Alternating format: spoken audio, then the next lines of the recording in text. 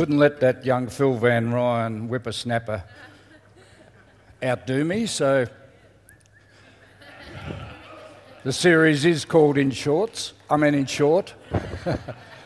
And today we're looking at Philemon. It's been said that there are three ways to get some difficult task done. One is to do it yourself. The second one is to hire somebody to do it. Or the third one is to forbid your kids to do it. Well, this is about a big ask. Have you ever had to ask somebody something that was really difficult? You know, you spent a lot of time pondering on, how am I going to ask them this? This goes against the grain as it is to ask them this. Well, this story, this letter that was recounted so really well, that word backstory, where'd that come from?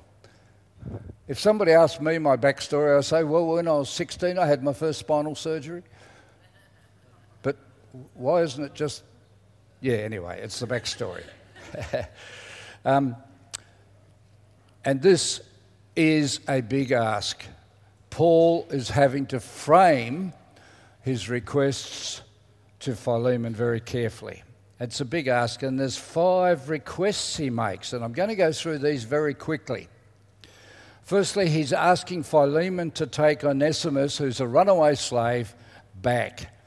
Verse 12 says, I'm sending him, who is my very heart, back to you. And there's a hint there, who's my very heart. Why is he talking about a slave who's my very heart? And of course, slaves were at the bottom of society and owned. And so he makes this request that he will take Onesimus, a runaway slave, back. But as the ad says, but wait, there's more. Secondly, he's asking Philemon not to punish Onesimus. This is so countercultural. They had a legal right to punish, to imprison, and in some cases to actually execute them or have them put to death. And it's a weird thing of that early Roman society, but if a slave got sick and you couldn't use him, you were able to put him to death. Okay, that helps. You've got a slave, haven't you? He's of no use to you then. But anyway, he's asking Philemon not to punish Onesimus. Thirdly, he's asking Philemon to treat Onesimus as a fellow man. He is very dear to me, verse 16 says, but even dearer to you both as a fellow man. He's wanting Philemon to lift him up in society, and that is so countercultural, so countercultural. And if that isn't enough, he's then asking Philemon to treat him as a brother. Treat Onesimus, this runaway slave who's done something to him. He's asking him to treat him as a brother, to take him into the family. That is so countercultural. And because you know what countercultural means, don't you? It means anything that's against the culture of the day. And so it's not accepted as the norm to do something if it's countercultural.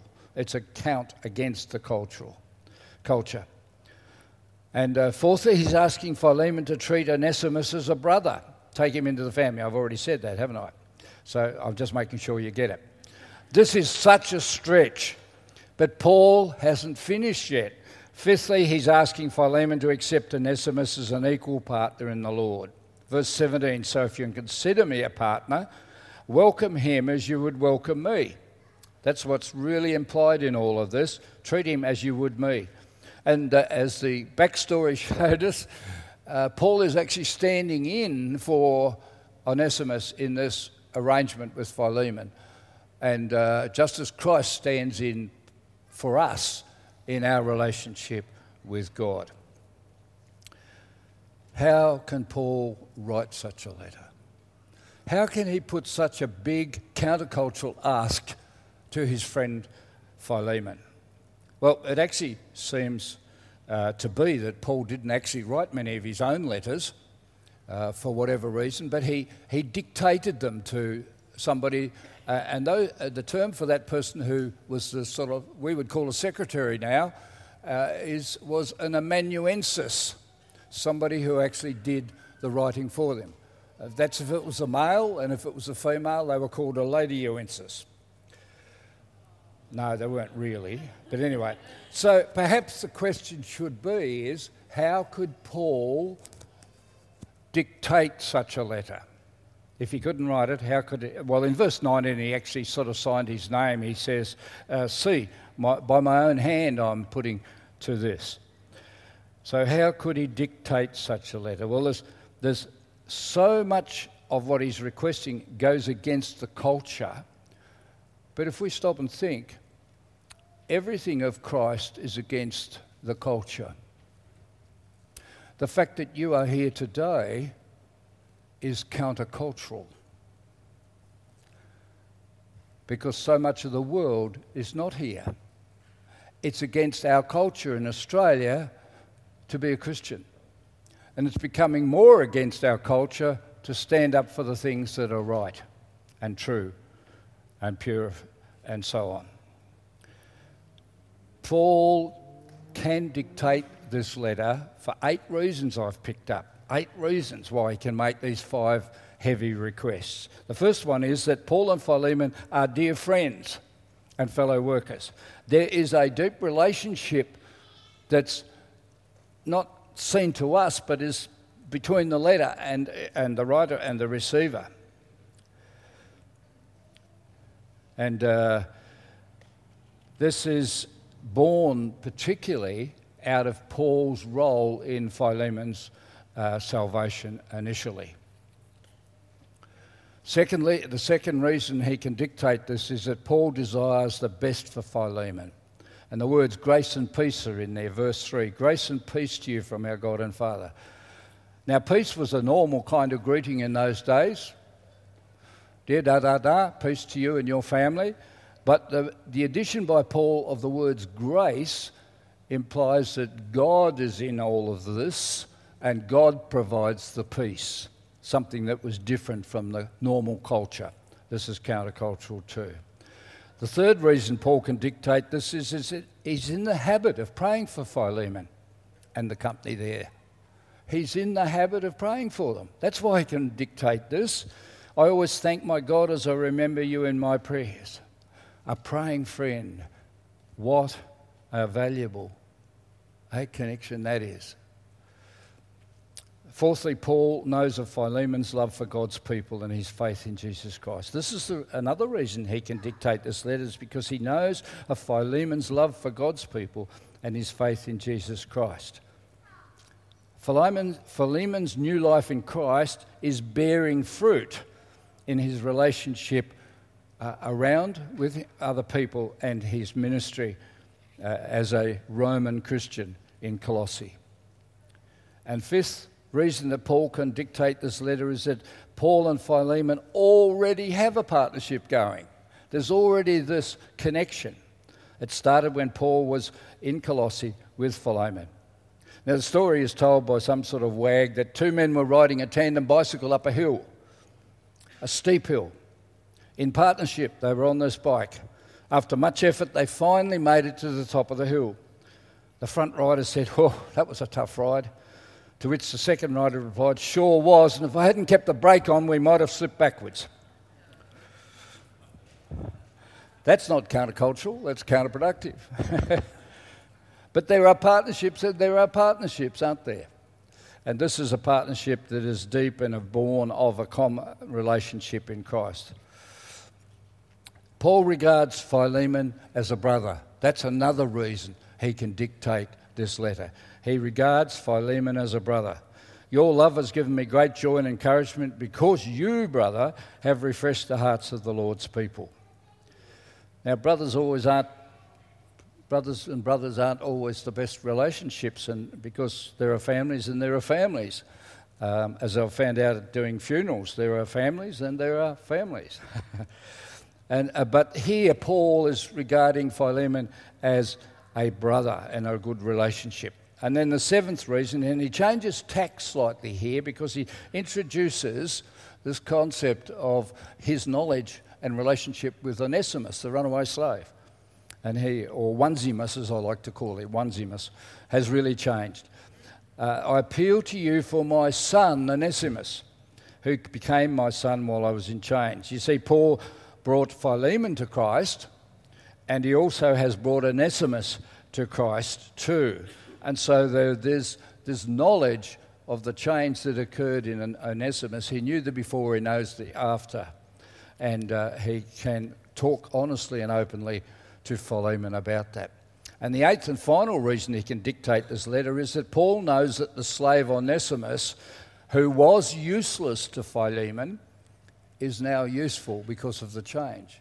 In fact, he's using a play on words here, because Onesimus actually means useful or productive or beneficial, and so he's saying what was useless is now useful.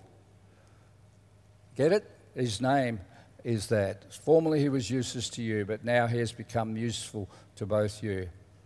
When he ran away from Philemon, he was of then no use to him. But now he's useful to Paul in the first instance. He served him in prison, and he will be useful to Philemon if he goes back. Now, we don't have recorded or kept for us Philemon's reply. So we only have one side of the story, so to speak, the requests that went out. But boy, does this short 25 verses pack a punch. These asks that he makes.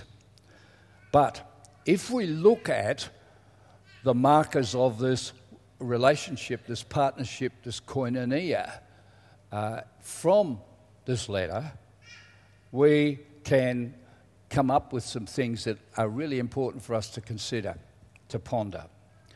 And the first one is, do we consider each other as fellow workers for the kingdom?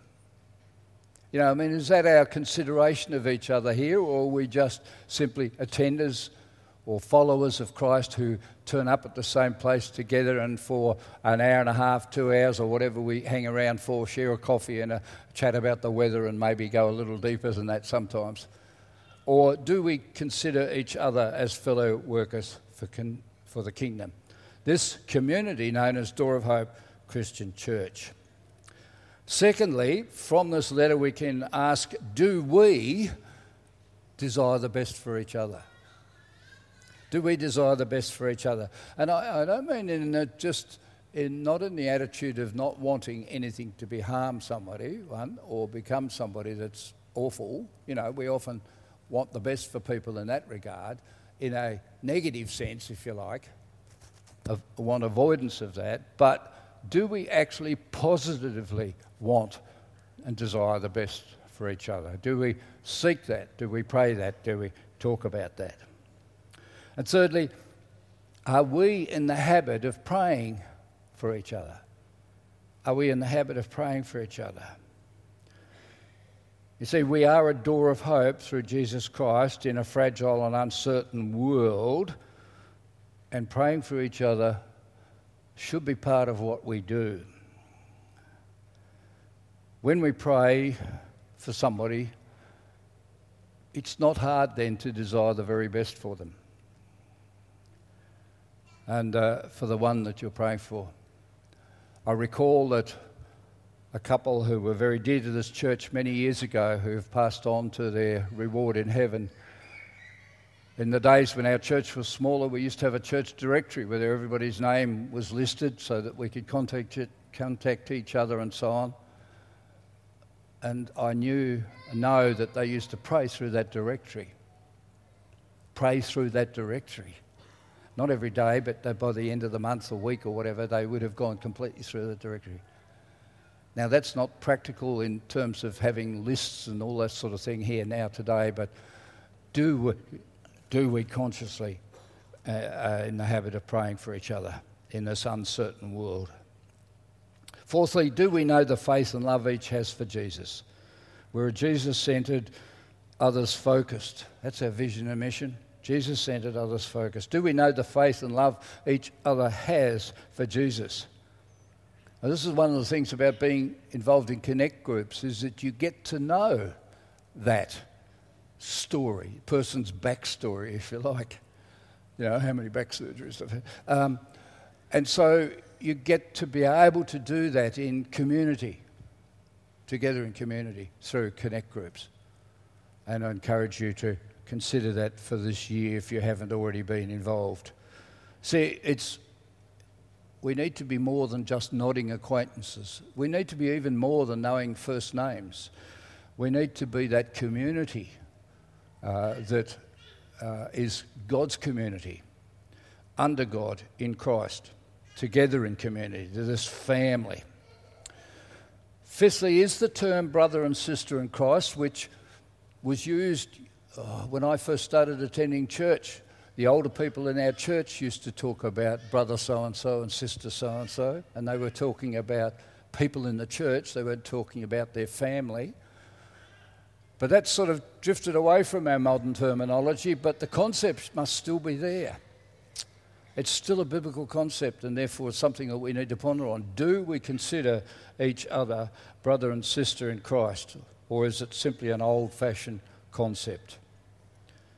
And you see, if we consider that, then we're more likely to consider ourselves as part of this family of God, this family in Christ. And sixth, have we considered our partnership in the gospel? As Paul wrote to Philemon, this word partnership in the gospel comes up, this concept comes up right through most of those 25 verses. And we get a sense that they're on the same team, whilst way apart from each other, many separated by miles, separated by prison chains, and a distance. There is still that teamwork, that partnership through the good news of Jesus Christ. Here at Door of Hope, we don't use the term membership like used to be the case. We've let that go for lots of different reasons, but we now talk in terms of hope partners as representing a partnership that's available to us each year. It's the team concept of working together, of contributing together into the team. And I guess the definition we could say would be that a hope partner is someone who's committed to God and to the vision and mission of this church, which of course is different.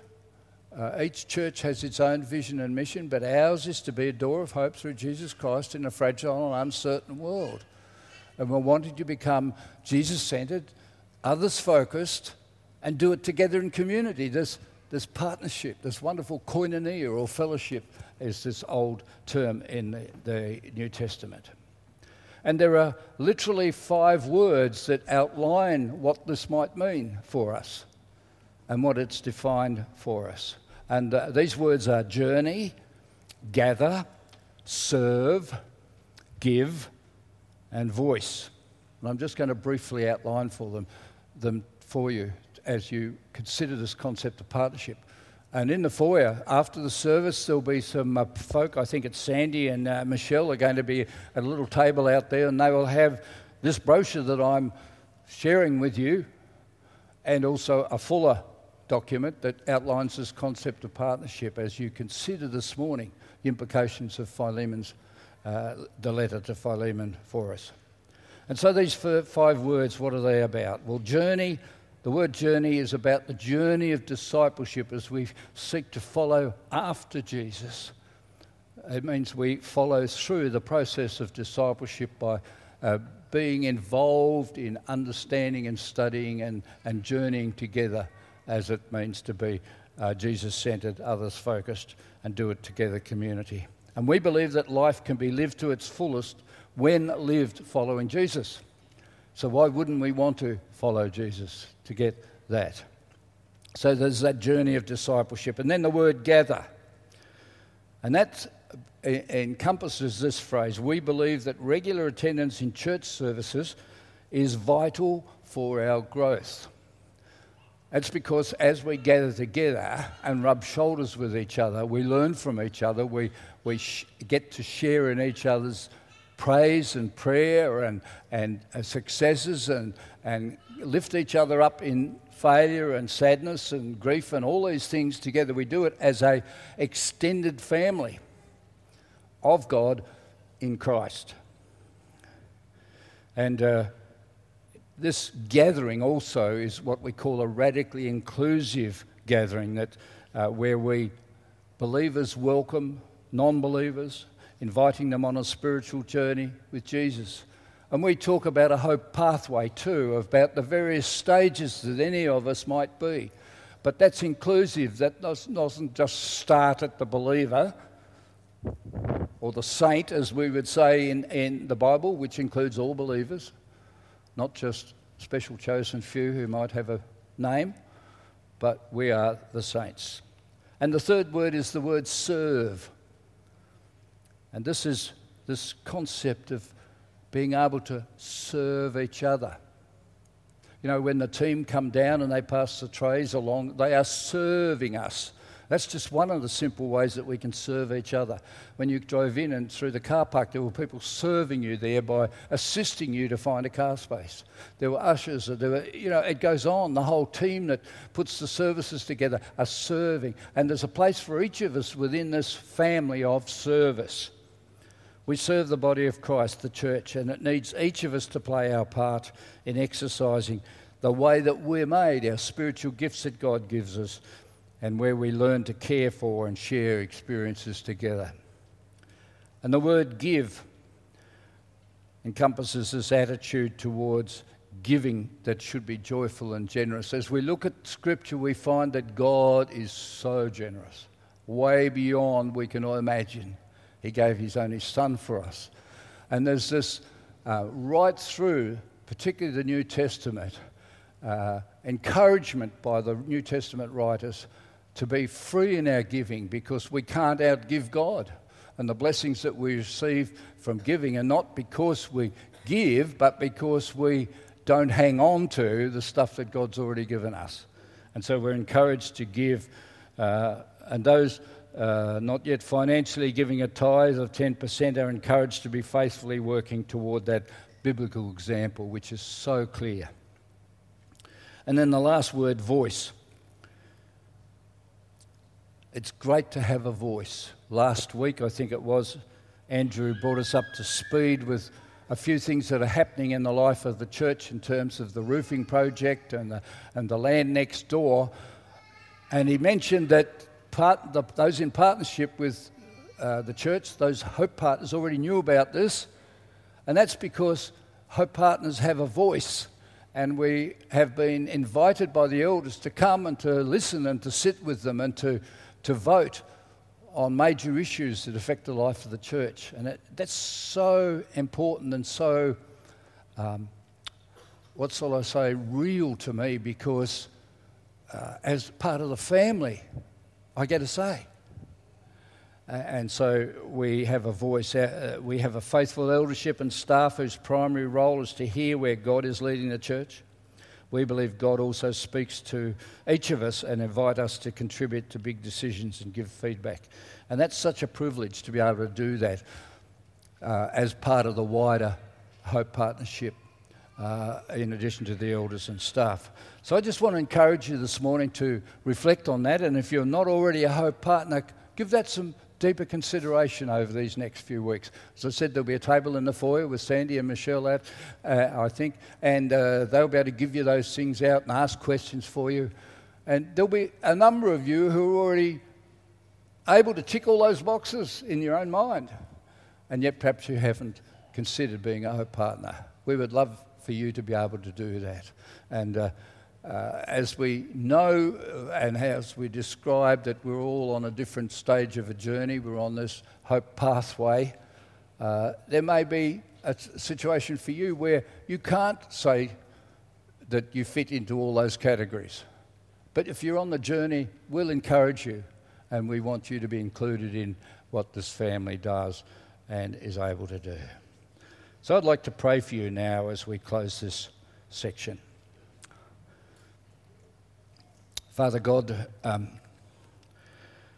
Paul has enormous courage and insight to be able to write or dictate such a letter to his mate Philemon. And he sees the work of Christ in this runaway slave, Onesimus, who wasn't useful at all and now is useful. He was useless before, but now he's useful. And Lord, that's true for all of us who know the love of Jesus Christ. Before then, we were not useful to God at all, but now we are. But Lord, we know that in this fellowship, as in many other churches, there are people on journeys who, for them, that is not the experience yet. Lord, we just simply pray that whatever we do here, whatever we say here, encourages exploration, it encourages journey, encourages searching. And for those of us, Lord, who are on the journey at various stages, we would ask for wisdom, we'd ask for stickability, and we'd ask for these concepts of family to become part of our experience and our relationship with each other. And I pray this in Jesus' name. Amen.